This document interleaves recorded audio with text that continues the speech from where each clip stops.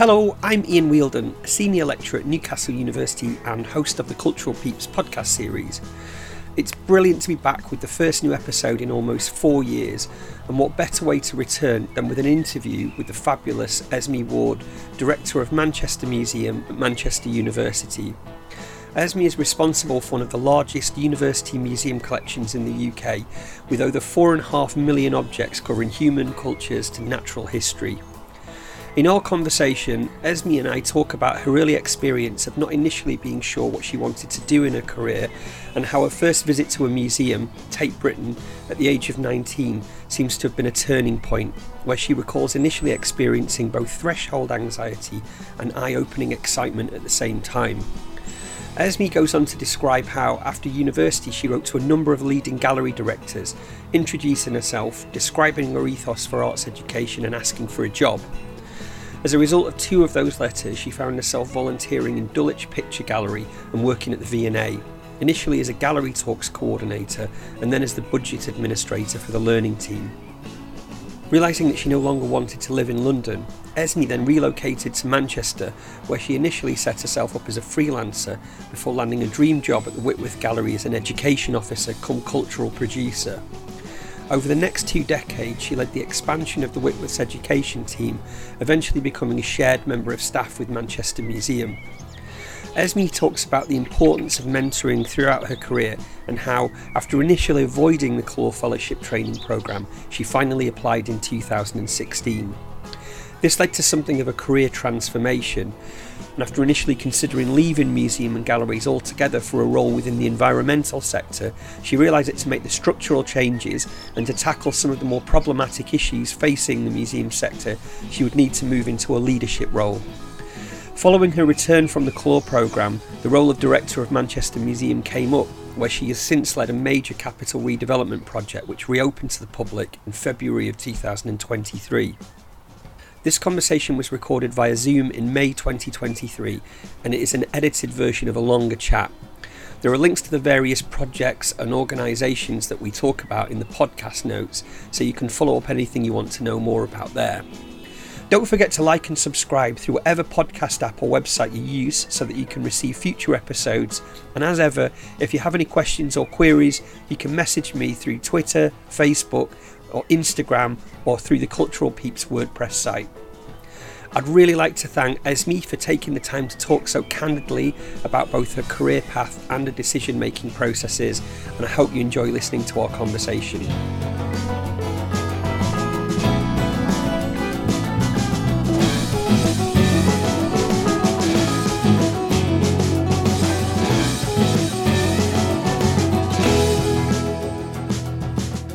Okay, thank you very much for joining me today and for making some time out of your hugely busy schedule. If we could just start off by hearing a little bit about who you are and what it is that you do.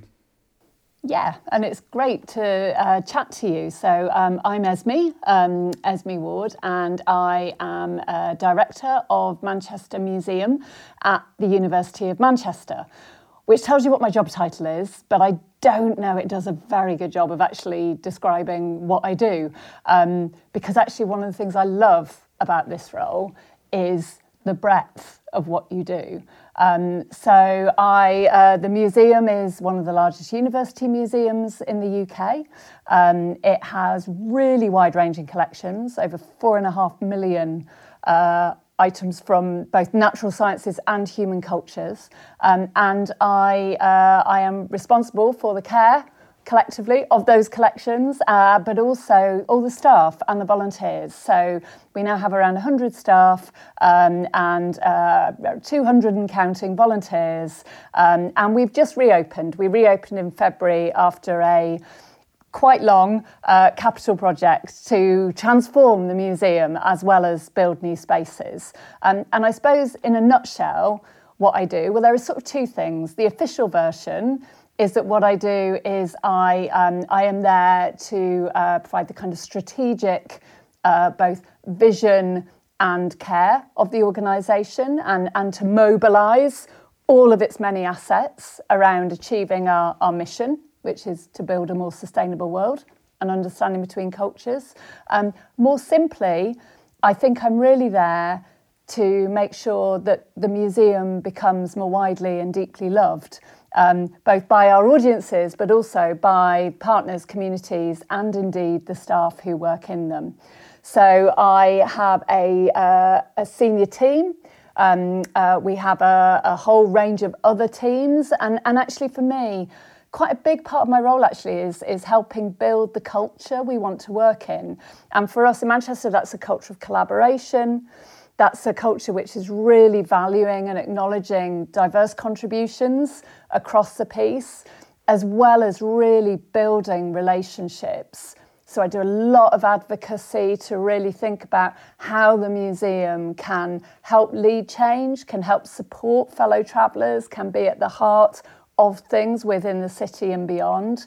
But then also that advocacy, if I'm doing it right, if we're doing it right, will unlock support in different forms. So I am responsible for the management of the budgets, for raising money, and actually a huge amount of my time goes into building philanthropy and support financially for the museum.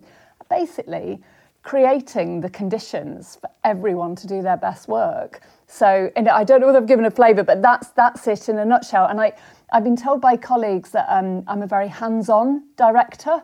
I can see that. I think that is very much true. I like getting stuck in. I also love having really amazing colleagues with a lot of autonomy within their roles, and actually really learning from them and each other. So part of it, I often think actually what I'm doing is framing the questions. I'm pushing us to be braver, to think bigger. You know, that's part of that role, as well as supporting, hopefully, all of them to do the very best they can do.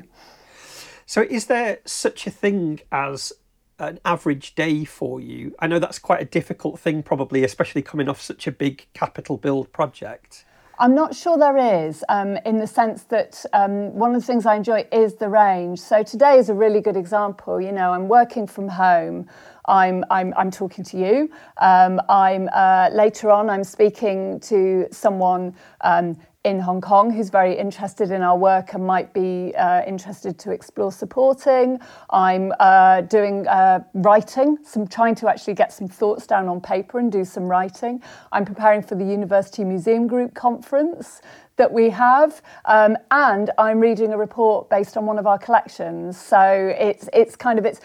and first thing this morning, I was looking at one part of our capital project and the snagging that isn't working. So, you know, a little bit of me thinks it's sort of all of those, and that sort of plays out across the week. I'm very much the figurehead of the institution where it's useful to be that. So particularly in the last 3 months, I have given more speeches and welcomes, been at more events than I probably ever need again in a lifetime. But actually, it's important because I'm there representing an institution and all of these brilliant people I work with and these collections, and an endeavour to really make a difference in the city. And so part of my thing is, I think my role is to really articulate that and to be that. So it is a real mix. It's quite a wide role that you've got in terms of lots of different moving parts. But is this the kind of thing that you thought you would be doing when you were originally thinking about careers, say perhaps when you were at school or when you were thinking about taking particular subjects at school?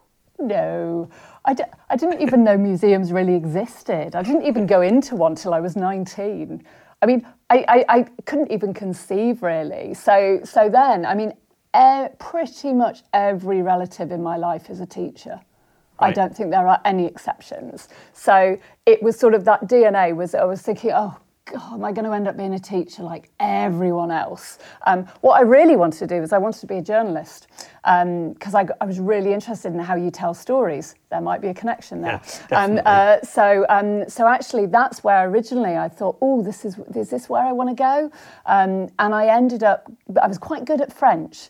So I did very, very badly in my O-levels. And I mean impressively, like pretty much failed all of them. So I got pushed back a year. I stayed a year and took GCSEs, and then thought, didn't quite know what to do for A-levels, but seemed to be good at French, did quite well in it, went to university to study French. Thought, oh, well, this is great. Got to university, realised I wasn't very good at French, actually.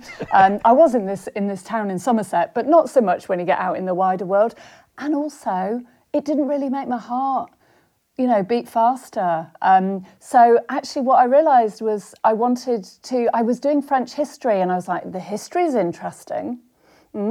Cultural history is interesting. And eventually it led me to museums. So at the age of 19, I went to a museum for the first time, and suddenly, it sounds almost naff, but literally I remember thinking the world is bigger than I'd imagined.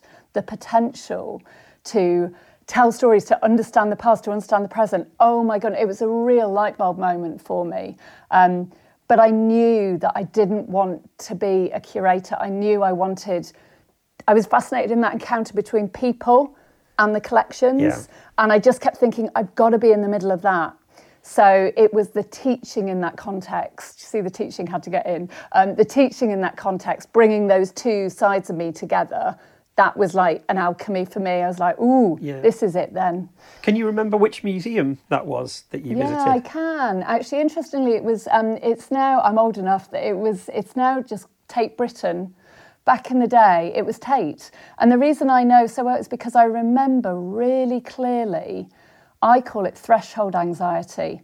I remember being on those quite intimidating steps going up to Tate and walking in and feeling really conscious, looking around me, that everybody seemed to know what they were doing. Like, they all seemed to have a really clear sense of what the rules were. But because I'd not been in, I didn't quite know, and I sort of just followed what other people were doing. And then I got in the hang of it, and I just, immediately I walked into these different rooms, all this art everywhere, and that was it, just completely and utterly hooked. Quite a moment. So the bit before that where you talked about being on a path to being a teacher, did you feel like you were a little bit on autopilot there? This was a kind of predetermined destiny for you because of family links to teaching? Yeah, maybe. I think all I knew is that I didn't want to teach in a classroom. But I have such admiration for educators. And I think I knew myself well enough to know that is who I was and am, like in everything. I used to line up teddies and give them lessons, for God's sake, it's there. And so actually, I don't want to sound like I was anti-teaching. I really wasn't. I wanted to be with those children, young people, teaching, but not in the classroom environment. Yeah. I was interested in what happens beyond the curriculum. Yeah. And I think that's because, I grew up with two teachers, both of whom were sick to death of the national curriculum. And I live with that. So in a way, I think it was more of bringing those worlds together. I didn't feel like, this is it, there's not really a choice. It was more, I don't quite want to do it in the same mould. So when you were at university, for example, were you doing extracurricular stuff there? Were you the kind of student that was doing lots of other things as well as the programme, or were you just having a very nice time? I had a really good time. Not especially. I mean, I'll be honest, I look at students now and, and I look back and I think, God, what was I doing? I was in London. I grew up in Somerset. I'd never been to London. I was really enjoying exploring London. I was exploring the museums every weekend. I was in a museum. Yeah. I was just living a London life. I was working in 2 bars or whatever just to pay for myself. That was the reality. And I suppose once I did an MA in kind of French revolutionary printmaking, bit niche, just for the love of it, because I just fascinated in all of it. And that was the moment when I really started to do more. And then I started to just help out. I started to do some volunteering work in museums. I started to do a bit of teaching on the side in museums. That's where I did all of that work then. Yeah. But before that, no, I wasn't that organised, to be honest. And did you go straight on to do the MA from your undergraduate, or was there a gap there? Yeah, no, I went straight into it because I'd never done history of art. So in my final year of my undergrad, I did one module in history of art and just thought, God, this is interesting. And I'd got a kind of particular interest in quite political, so I was really interested in the role of art in its propaganda, in political theory and culture. And then this MA, which sort of brought this interest in at language, French in, along with this moment of the French Revolution, which just seemed to me extraordinary. Like, didn't it all begin there? It was a massive shift. And it brought all of that together. And this was in the day when there were only 3 people on my MA. Wow. I mean, that is extraordinary. Yeah. And it was a real, for love of the subject. So now I look at it now and think, God, it was incredibly niche. I mean, when have I used my French Revolutionary printmaking and culture knowledge? But actually, it was this space just to really immerse yourself in a subject. And I think for me, I'm very much a breadth person, as you might have gathered. I like spinning endless plates. And actually part of it was to prove to myself that I could do the depth bit as well, the deep diving. Oh, right. So you were conscious enough to be thinking about that at the time? Oh, yeah. Yeah, no, definitely. I wanted to kind of immerse myself in subjects. I was toying, do I do a PhD? Do I think about this? Right. And also, I don't regret failing all those O-levels. It was a really good thing for me because actually it made me realise, it kicked me up the arse. It really made me realise I've got to work here. Yeah. But if I find something I love, it doesn't feel like work. Oh, this is interesting.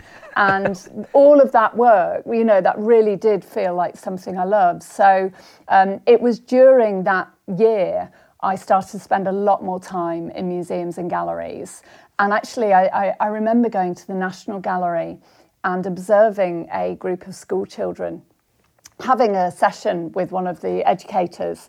And I remember really clearly a little lad at the back in the session. They were by turners fighting Temeraire, but this little lad at the back, something had caught his eye in the other room. And he wasn't allowed to go and see what it was. And he was sort of swooped on into the next room. And it just really got me that moment. I remember being really annoyed and angry about it and thinking, well, when I'm doing a job like that, we've got to find a way to make room to follow people's interests. So actually, that's what really pushed me to then think about museum education a bit more. When you came to the end of the MA, what were you thinking in terms of next steps? It sounds like there was the potential of academia there somewhere in the background. Yeah, I think I probably realised as I got towards the end of the MA that I didn't want to go down that route. And I'd actually become really switched on with this idea of museum education. So when I see something, well, I'm quite a driven soul.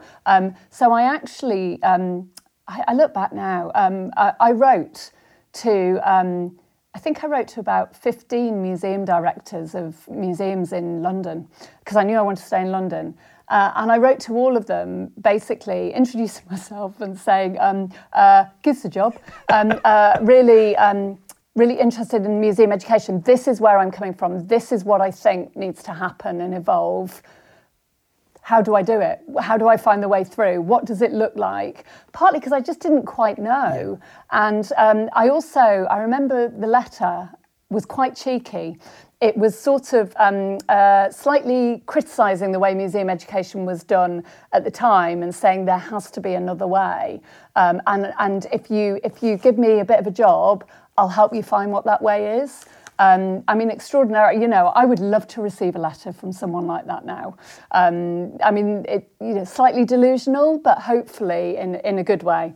I did my homework, I recognised that Dulwich Picture Gallery was doing some amazing work back then, really phenomenal work, much more social impact and learning coming together.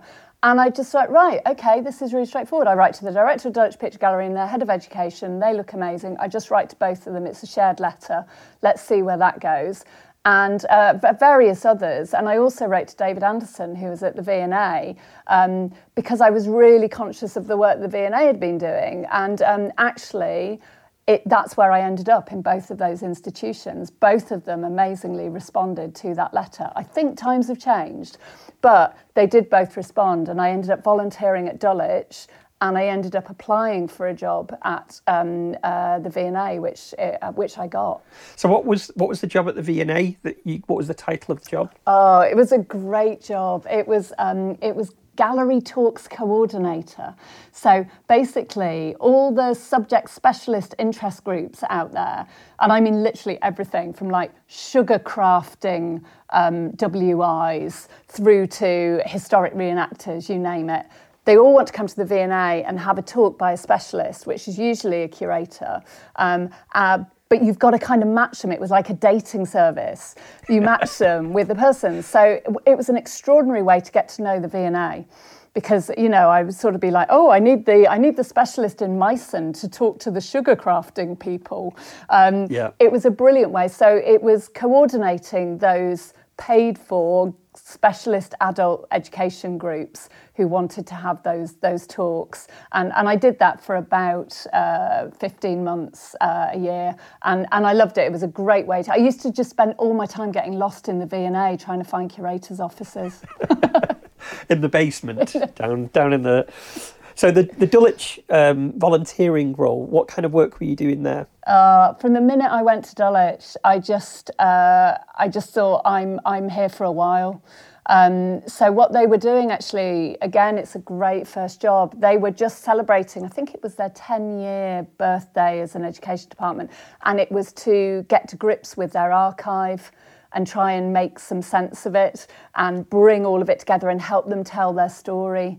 So basically that's what I was doing. So with both of those roles, you know, very soon the Dulwich role actually evolved into more, and I was doing a lot more teaching. I was working with artists, amazing Art for the Unemployed programme. And I think about 9 months in, I became a paid education assistant. Right. But yeah, it was really, really great. And it was just there were so many fantastic people to learn from in both those institutions who were so generous with their time. When I was at the V&A, it was just as David Anderson was starting to work on a Commonwealth, you know, this real review of museum education. So I then shifted at the V&A to become the budget administrator. Fantastic job to have at the beginning of your career in museums. I'm really good with budgets, and I put it down to that I can read any budget line, you know, any accountancy, and throw it at me, I'm happy. Actually, it was a brilliant job to have, because it just gave me both the nice creative side of things, but also this really strong administrative base. Which is I just feel it's held me in really good stead. So that's quite an unusual job to move into so early on. You know, was that through necessity that happened, or was that you looking for a particular opportunity? No, it just literally, I think there was we need a new budget administrator in the education department at the V&A. Right. Is anyone interested? And everybody was slightly snotty about it. They were slightly like, ooh, why would we do that? Oh, no, that's not where the glory lies. Whereas actually, I sort of looked at it and thought, no, but actually, if you pay attention to the budgets, I'm understanding all of the work going on in this department, not just the bit I'm involved in. Like, if you conceive of it not as the budget side of things, but actually as an insight into the breadth of work. And I was just curious to find out more about what happened. I'd hear about, you know, there was an amazing woman called Shireen Akbar who was doing incredible work with communities, could never actually get involved in any of that. Yeah. If you've got that budget role and you're supporting that, you sort of get to know a bit about everything. Yeah. So I think for me, there was always a curiosity driving stuff. And maybe that's a bit of post-hoc rationalisation, seeing it in those terms now. But at the time, I do remember thinking, this isn't glamorous, but I'm doing all this amazing creative work in Dulwich. Actually, it's a great balance to have the two side by side. You're sounding like a manager there already. Yeah, maybe. I don't know whether it's that or whether it's just, the world of museums was really new to me. I just literally didn't know how it worked. So part of it for me is I just want to know how things work. Yeah. I want to understand them. So, I used to spend all my time thinking, why do we do that? I don't understand. That's a weird thing to do. Why do we do that? So part of it was just that questioning, really. I don't think it was any great, I'm going to think in a managerial way. I think it was more actually, there are these huge institutions. I don't really quite understand what they're for. Yeah. And I still think that's where that's been a big thing for me, is just trying to work out what's it for. Yeah. Why do we have all of this material and these museums? Why do they exist? What are they about? So I think that was there from the minute I walked into Tate. Actually, I think there was okay, what's going on? What's this about? And trying to think about what that might be. Yeah. So were you still at Dulwich when you took that second job at the V&A there? Yeah. And did those two run alongside each other for quite a while? Yeah, they did. They a couple of years. Nightmare. I lived in North London, and I was working in Southwest London and South East London. I also did a bit of freelance work. So I remember. I think both those jobs were part-time, but I did some freelance work with the Wallace collection. I was doing some teaching on their galleries. Yeah. So there was a bit of a sense of the V&A that you stay in your lane. You got stuck where you were, and nobody tells me to stay in my lane. That's not going to end well. There is no way I'm staying in a lane. So I remember, I was doing budget administration, but I was also helping out on their art cart equivalents and Saturdays with the family programmes at weekend, because I wanted to find out more. So, I sort of think if you get that foot in the door, it's there then for the taking, get stuck in. So what came next? What happened after that? So it's all going really well. It's looking really positive, and but actually the bit that's not going so well is London's doing my head in. London isn't really for me. I miss nature and hills and walking, and I'd fallen in love with a man who also we used to go walking all the time, and he moved to Manchester, and we'd had a year where we were living apart, and it was work was great, but everything else was rubbish. And I remember thinking, I'm going to have to move. Oh God, I'm going to have to move. I'm going to have to head north. My mum was from Manchester, so great to go to Manchester. Didn't know anyone, didn't have any job to go to, but just thought, I've got to do it. I mean, everybody at the V&A in Dulwich, they thought I was absolutely mad to give it all up, to go up to Manchester. But sometimes you've just got to do what you got to do. So I did. I headed north, and I had a pretty tough year or so freelancing. I worked everywhere. I did everything. I was a pre-Raphaelite maiden on a bench in Bolton for a year. What does that involve? Oh God, it's the hair. I literally lay on this bench, and whenever a member of the public came in, it's next to a painting of a pre-Raphaelite maiden. When a member of the public came in, I would magically awake and I'd tell them all about the painting, whether they wanted to know or not. I worked for the National Trust for a while. I worked at Manchester Art Gallery doing teaching. Basically, I did anything. I did a bit of editorial stuff. I just did anything that helped pay the bills. And got my foot in the door with all of these, trying to navigate what was going on in the north. But then my dream job came up at the Whitworth Art Gallery, which is this gallery I'd seen, and I knew they didn't have an education officer, and I was really annoyed about it, because I was like, you're a university gallery. So because I do this now, I wrote a letter to the director, saying, why haven't you got one? And by the way, it should be me. And he actually wrote me a letter back saying, yeah, thanks, but no thanks. And it wasn't the warmest response at all. But then the job came up a couple of months later, and I applied. I didn't tell him that it was me who'd written the letter. Thankfully, very luckily, I got the job as the first education officer at the Whitworth in Manchester. Did you tell him afterwards that you'd written that letter? I told him it was me about 10 years later. Amazing. So what was that job? What did that job look like? Oh, that job was amazing. So it was literally just me trying to do everything, quite often dropping balls left, right and centre, quite badly at times. But God, did I learn. It's a brilliant steep learning curve. So basically it was setting up an education service for the Whitworth, particularly for schools and families. That was it. So and I was there for a long time. I was at the Whitworth for 18 years. You know, that is a child's life. Yeah. And so actually over that time, it just grew and grew and grew. And I loved it because the collection was extraordinary, fantastic colleagues, the university context, Manchester, all of these amazing communities, people, schools nearby. And so, yeah, it was literally co-developing schools programming, family programming, and just resources, you name it, whatever was needed. Were you the first member of staff there in the education and learning team, and then you built everything out from there? So how did you go about that at the very beginning?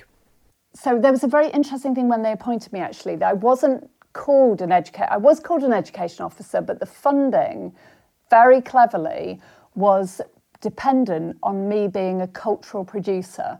And what that meant is that I gave other creatives work, or I created the conditions for them to do work. Yeah. So actually it was brilliant. Sort of embedded within the approach was that it would set up a whole team of freelance creatives, and together we would build the programme. So from day one, there was that kind of sense of collective endeavour. Yeah. It was brilliant. So I just essentially would just find artists who would come and help build what this programme might be. So it sort of grew over time because that was the nature of the funding as well. And then, you very soon start to do things like, I was really interested in who's not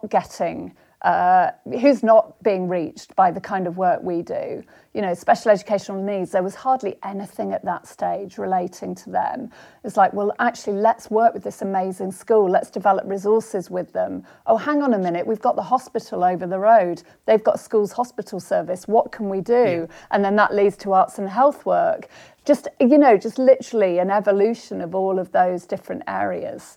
So it just grew and grew. And I enjoy fundraising. I enjoyed telling stories to funders, thinking about the impact we could have. So actually quite good at bringing the money in and just starting to bring it in and build it up, essentially. So you're adding more members to the actual permanent team there, as well as the creative practitioners that you were facilitating opportunities for? Yeah, I can't remember what size it was by the time I left, but by the time I left, I think it was one of the biggest teams at the Whitworth, which is great, So I guess at this stage, it's probably worth me asking a question about mentoring and potentially about any kind of additional training that you have. So have there been any other bits of mentoring or training that you've undertaken during your career up to that stage?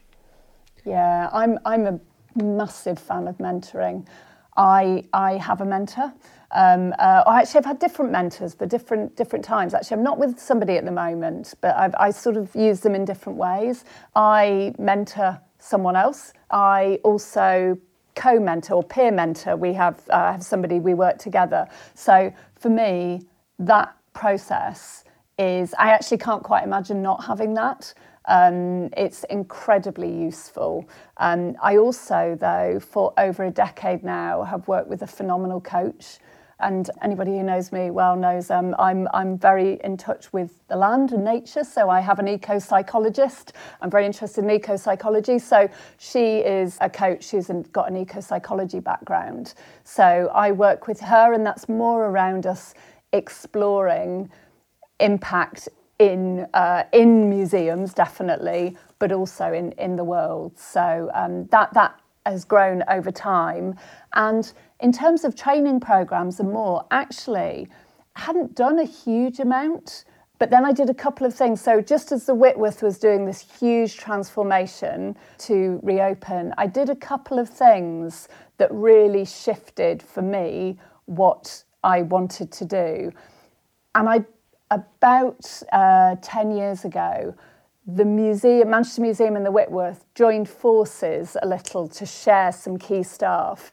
And I was one of the staff who, having had a whole career in life pretty much solely in art museums, then started to work in a wider museum context. And from the minute I set foot in Manchester Museum, I loved it. And actually, I started to fall out of love with the art world, the egos. There was a veneer of inclusion sometimes. I really struggled with it. And so part of what I was thinking through was I wanted to build my understanding of that world.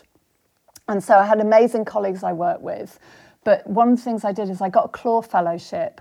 And I got a Claw Fellowship. I'd been asked by Maria Balshaw, who was director of the Whitworth, and Nick Merriman, who was director of Manchester Museum. For about 6 years, they'd been saying to me, are you going to do a Claw Fellowship then? You should do one. You'd really, that chance for a year to explore. And every year I'd come up with the excuse not to do it. I used to think it was a cult. I used to, I literally just sort of do a no, not for me. And then the Whitworth opened and I thought, what am I so scared of? What's this about, actually? There's something here where it makes me feel very vulnerable, all of this. And it was because I realised that if I did that, then things would really, really change. And then I realised, actually, no, I have to do that. Don't be ridiculous. Of course you have to do that. And by this stage, my kids, so I'm 52 now.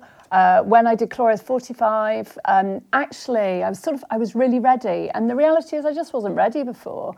So I did this Claw Fellowship. And that year for me was a game changer. I actually did it initially thinking, do you know what? I might just leave museums.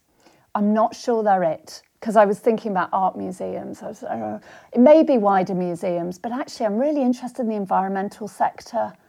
I'm going to go and do that. I'm going to go and I'm going to work, I don't know, forestry, whatever it is. So I decided to do a small secondment in a forest with a group. And I hated it, absolutely hated it. It was brilliant because I thought, no, I don't want to do that. But I am really interested in ecological action, environmental action. But I want to do it in the museum context. Trump got elected and Brexit happened. And I thought, okay, here we go. It's about belonging, identity. Oh, museums, they be it. Yeah. And so it really made me refocus. And what I realised is actually what I wanted to lead somewhere. And I'd spent so long absolutely convincing myself I didn't want to be a director. And then it was when I spent that year on Claw and I met lots of directors, I remember thinking, oh my goodness, you're all making it up as you go along. Like literally, there's no like safe with a key that somebody's not given me access to that says this is how you run a museum. It sounds ridiculous, but it was a real moment of revelation for me. I think it's really interesting you saying before you didn't feel like you were quite ready for it, and then all of a sudden you met some people who, it sounds like you had these two things going on. One, that you were thinking about potentially leaving the art museum side of the sector, and then the other thing, which is maybe you weren't ready to lead, but then finding out that everybody was just the same as you anyway, and working it out as they go along, figuring out what it looked like as they did it. Yeah, and I think for me, you see, I would say I'd been leading for a long time, but it's that, because I do think leadership is at all levels in our institutions and often not acknowledged enough. I think the bit for me is, there's a bit of impatience behind it as well. You've been essentially at the chalk face or doing the work for a long time, 20 years. Yeah. And you actually get to a point where, I often use the phrase veneer of inclusion, because for me, I was sort of like, oh my God, we're doing it on our terms. We're selling a good story to the world. And I remember thinking, I want to be able to really think about whether we can make changes that I think need to happen in museums. And how do you do that? And I thought, I'm only ever going to be able to change a bit of an organisation. I love the Whitworth dearly. I think my role there, I think I made it a bit less cold. That's really interesting. Actually, what I got really interested in is what's the systemic change that might emerge? What's the real structural shifts that we might make? And the reality is you do need to be in a role like the one I'm in. And then I also, when I did my Claw Fellowship, I looked at lots and lots of examples of modelling a different kind of leadership, one that acknowledges empathy, thinking about foregrounding care and compassion in your work. What does that look like? And in another bit of my life, I'm the co-chair of the Culture, Health and Wellbeing Alliance, and actually sort of running alongside this, but absolutely integral. I have, for the last 15 years, been really actively involved with public health and ageing work in my city. And for me, I've got really interested in what happens if I really bring those two worlds together in this role. What does that look like? And so many of the challenges facing museums, restitution, future of curatorship, all of these different elements, for me, I think they require that shift. Yeah. So that's why it sort of feels like maybe I was meant to get here, but it just took a bit longer than maybe it does for some people. But that's fine. No, it's really interesting that the thing that you steered away from or resented, the claw thing, was the thing that was the pivot point for you. I know. And did you do any placements as part of the claw? I did. It was great. So I did my disastrous little mini forestry placement, which was brilliant, and I wouldn't change for the world because it made me realise what I didn't want to do. But my main placement, I remember I didn't know quite where to go, but I knew what I wanted to do. And I remember saying to Sue Hoyle, who ran Claw, saying, Sue, I'm not mucking around. I want to go where the money is and the power is, and I want to understand what's going on. And she was like, okay. And so actually I went to what was then called HLF, or NLHF as it now is. But what I wanted to do and what I ended up doing there was really brilliant. For me, absolutely fascinating. I wanted to look at a kind of a provocation to the Heritage Fund about how it could think about community heritage, the stories that come from communities, lived experience, valuing those. And it could do it through a series of really small micro grants. And actually you could have a different model. So you wouldn't force people to be spending hours and hours doing stupid application forms. I mean, this is about 5-6 years ago. Yep. And I worked in Barrow in Furness and just started thinking, actually, let's have a look at, could we just give people money, trust them. They're amazing, see what emerges. And so that's what I did with them, was I was looking at how you build stories around heritage that are more inclusive. And actually, I wasn't really looking at museums at all. But I was looking at the kind of work that I think certainly a museum like Manchester Museum needs to be really open to and could learn a huge amount from. What happened at the end of Claw there? How did that manifest itself into this shift that happened? Yeah, so this is where luck comes in, I think. So I'm getting towards the end of Claw. I've had this bit of a moment in Claw. I'm thinking, oh, gosh, okay. Oh, you idiot, you want to run somewhere. That's what's going on. Okay. Oh no, where do you want to run? Oh, right. How does this work? How do you do this? I'm going to have to move. Am I? How does that work? I've got teenage kids, or living all of that. And actually slightly trying to come to terms with the fact that I was almost certainly going to have to leave Manchester, which is somewhere I love deeply and have worked for a very long time.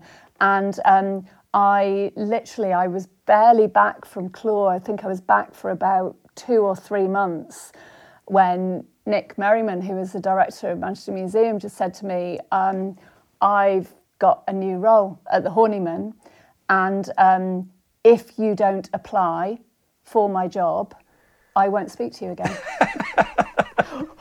Or the equivalent. You possibly answered one of the questions I was going to ask there. Were you actively talking to people about your desire to run somewhere at that point? Were you actually kind of saying this change has happened, or were you internalising some of that? No, I don't think I was talking about it then. I think I was planning.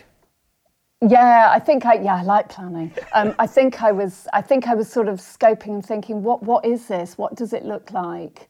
What could it be? Because actually, going back to that breadth thing, I'm not an archaeologist. I'm not a zoologist. Yeah. I'm not an anything really. I'm a I don't quite know what I am, but I'm a not a specialist background. And I do remember speaking to a couple of people when the job was advertised at Manchester Museum, and I know a couple of people had said to me, "Oh, it's such a shame that you haven't got," and I was then basically told all the reasons that this job probably meant I was ruled out before I'd even started. You know, it's a university museum, you've not got a PhD. It's a Manchester Museum, and actually you aren't an archaeologist, a zoologist, a botanist, an entomologist, you haven't got a curatorial background. And I remember thinking, that's so weird. I've literally just spent a year going all over the world, articulating and really thinking through what the future museums might be. Yeah. Why the hell wouldn't I go for this? Yeah. In a city I love, that I think is so ready for this. And actually, this museum, which is extraordinary, could, I think, become what the city really needs it to be. I don't care what I've not got.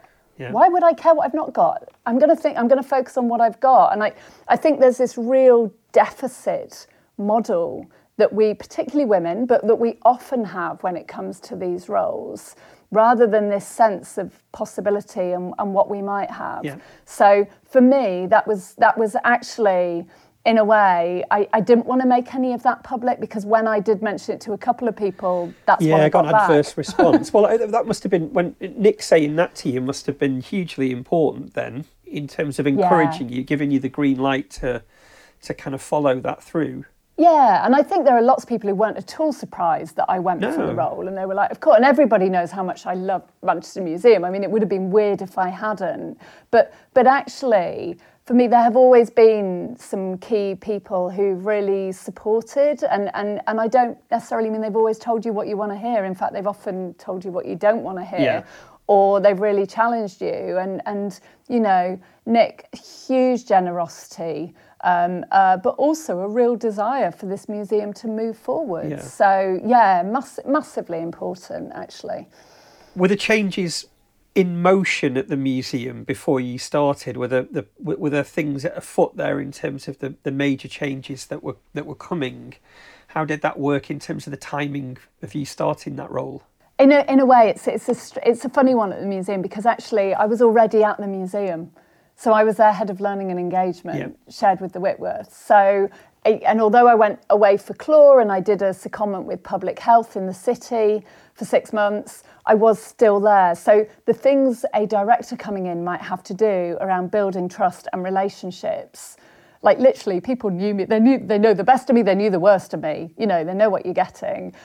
So actually, in a way, I think it is all just an evolution of what was there. So, you know, there'd been some brilliant work led by Nick, led by Henry McGee, who was there at the time, around becoming the world's first carbon literate museum, and really, really thinking about this. Actually, why wouldn't you build on that? So now, yes, we are that, but we also run carbon literacy training for all the other museums in England. We literally have a top floor opened up to environmental charities that share our mission and vision, and we have a shared role with the Carbon Literacy Trust, you know. Yeah. So in a way, it's not, for me, it was almost just unlocking what was already there. Yeah. The capital project did exist, but it grew. One of my colleagues told me that I've got terrible mission creep, which I take as a compliment. And I think what that means is actually it grew in scope, and it wasn't just focused on a new entrance, an exhibition hall and a new gallery. It grew to encompass the museum. But I think ultimately my role there has been around noticing all of that, around stopping things that don't feel right. So I'm a big believer in your gut, in you know, if you really hone in on your values and you've got that sense of shared work, you pay attention to what people aren't saying as much as to what they are. And I think, you know, one of my colleagues said sometimes you help make people feel a bit braver about what they're doing. So for me, that's what our process has been, building that collective endeavour and ambition, and being the person in the room who every now and then says, why can't we do that? Who says? What if we did that? What's the worst that could happen? You know, just bringing that into the conversations rather than just keeping going down the path and doing what we've always done. Yeah. You know, you do what you've always done, you're going to get what you've always got, and maybe not in everything, but in some things we really don't need what we've always had. We need something different. So yeah, just an evolution, I think. And obviously making that decision that you want to lead somewhere and then starting the role, and then within quite a short period of time, really, you're kind of into capital projects there. Yeah. What did that feel like? It felt a little bit like Groundhog Day because I was really involved in the Whitworth's capital project. So although Maria obviously was leading it, I was intimately involved in all of that. And actually, I quite enjoy it. I mean, bricks and mortar aren't really my thing, but can do it, quite enjoy it. What I enjoy even more is working with brilliant people where it is their thing. So for me, the capital project isn't really about the bricks and mortar in any shape or form. It's what that transformation gave us to show a step change, to really make that shift. So it gives you the opportunity. It's like the vehicle to do things we wanted to do anyway, to tell new stories, to bring new people in, to open up the museum.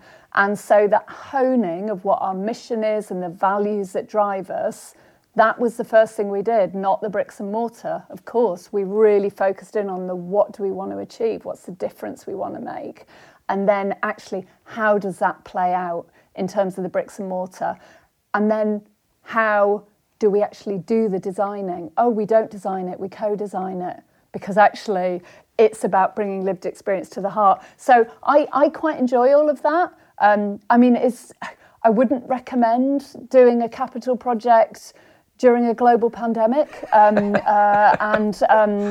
I'm not going to pretend that it hasn't quite significantly aged me and several of my colleagues, but also it's a start. You know, one of the weirdest things since we've reopened actually is sometimes people say to me, "Oh, you must be, you know, oh God, you must be so relieved now it's over, or now it's finished." And I understand what they're saying, but also, no, it's just started. That's the point. So that, you know, in a way, the work's just beginning. You have to figure out how those audiences will start to use the spaces, how they'll interact with things, where that feedback then leads to other things, and how the building is used. Because I think my experience of any new buildings in that kind of context is however you think it's going to be designed, it gets used in a slightly different way, and being responsive to that's critical. Yeah, and I think, you know, I do not believe you build it and they will come. I believe you reap what you sow. And actually, you know, all of this for me is about museums understanding and learning how to build better relationships. Literally all of it. And so the bit, you know, there have been a few things that surprised me. So I have actually really enjoyed honing with several colleagues. What are our key messages? What are the stories we want to tell? How do we navigate this press and media thing? What does that look like? That's been brilliant, learning how to do all of that, hopefully in a way that really cuts through, has been great. And we didn't have any of that. We literally have been learning together how to do all of that. So in a way, for me, it's been this kind of collective growing in confidence, but also alongside that, a collective conversation about a bit more humility, curatorial humility, you know, and actually understanding the relationship between those two. So Tristram Besterman, who was the director before Nick at Manchester Museum, wrote me an amazing letter when I became director. It was on my desk waiting for me on my first day. Really beautiful letter, and in it, because he'd worked on the Capital Project in the early 2000s, and in it he'd put a brilliant comment about it's really not about the building or the bricks and mortar. That bit's easy. It's about the people. Just focus on the people. And for me, I absolutely agree. And one of the highlights for me on our reopening was I'd invited both Nick and Tristram to come to the reopening, and the three of us got the chance to have a bit of a chat just around how the museum's evolved, because for me that's sort of the point. It's like shoulders of giant stuff. Do you know what I mean? Yeah, I do, yeah. So doing it in a way that feels very inclusive of everyone is really, really important. So yeah, capital projects are great, but I don't want another one now. People tend to go one of two ways with capital projects. You either become a serial capital projector, or not happening. So what does the future look like for the museum and for the work that you're doing there? Wow. So future, do you know what's great? I don't quite know.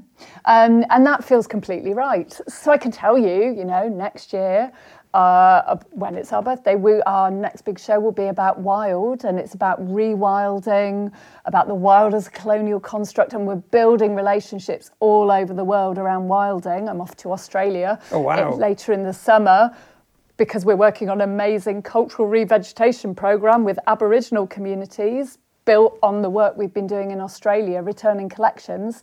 I guess what it looks like is more relationships. When I was appointed, I remember saying, actually, my job here is to make this place more widely and deeply loved. Yeah. That's what I hope it looks like. So, we've just recruited a social justice manager. Over the next 5 years, they will build relationships. We'll have all sorts of work I can't even conceive of or imagine now that will respond to need. We've got brilliant new staff across the piece. In a way, my thing is creating the conditions for everyone to do their best work. Yeah. That's it. And actually, while I have ideas and I might have thoughts about, have you thought about working with this person or that person? That isn't what being a director is about for me. That isn't it. You're not going to end up with I think we're doing this exhibition because the director wanted to do it. I've got no interest in that. Actually, what I'm interested in is how is what we're doing as inclusive, imaginative and caring as it can be? Who are you working with? How have you opened up the process? Who else is involved? If our museum was at risk of closure, who would come out and fight for us? Yeah. Who would express their love and care and concern? Those are the bits for me. And actually, I really believe everything else follows. You'll get really good visitor figures. You'll get that kind of impact. All of that will follow if you get those basics right. So I think it's just doing more and more of that. And that doesn't necessarily mean with loads more people. It might mean in more depths. Yeah. And certainly understanding the international work we do is absolutely at the heart of the museum's work. We had a brilliant curator who's now freelance, fantastic guy called Stephen Welsh. And Stephen used to have this phrase, which I loved, which was, the reality is that the people most closely connected to our collections are often the most distant. And I really hold that. Yeah, really nice. Yeah. Because actually, that means it's quite an interesting role to bring those collections and everything the museum is closer to them, closer to their hearts and their lives. That's a pretty good ambition, I think, for the next few years. That's brilliant. Thank you so much for your time and for taking an hour and a bit out of your day. I really appreciate it. Thank you. Pleasure.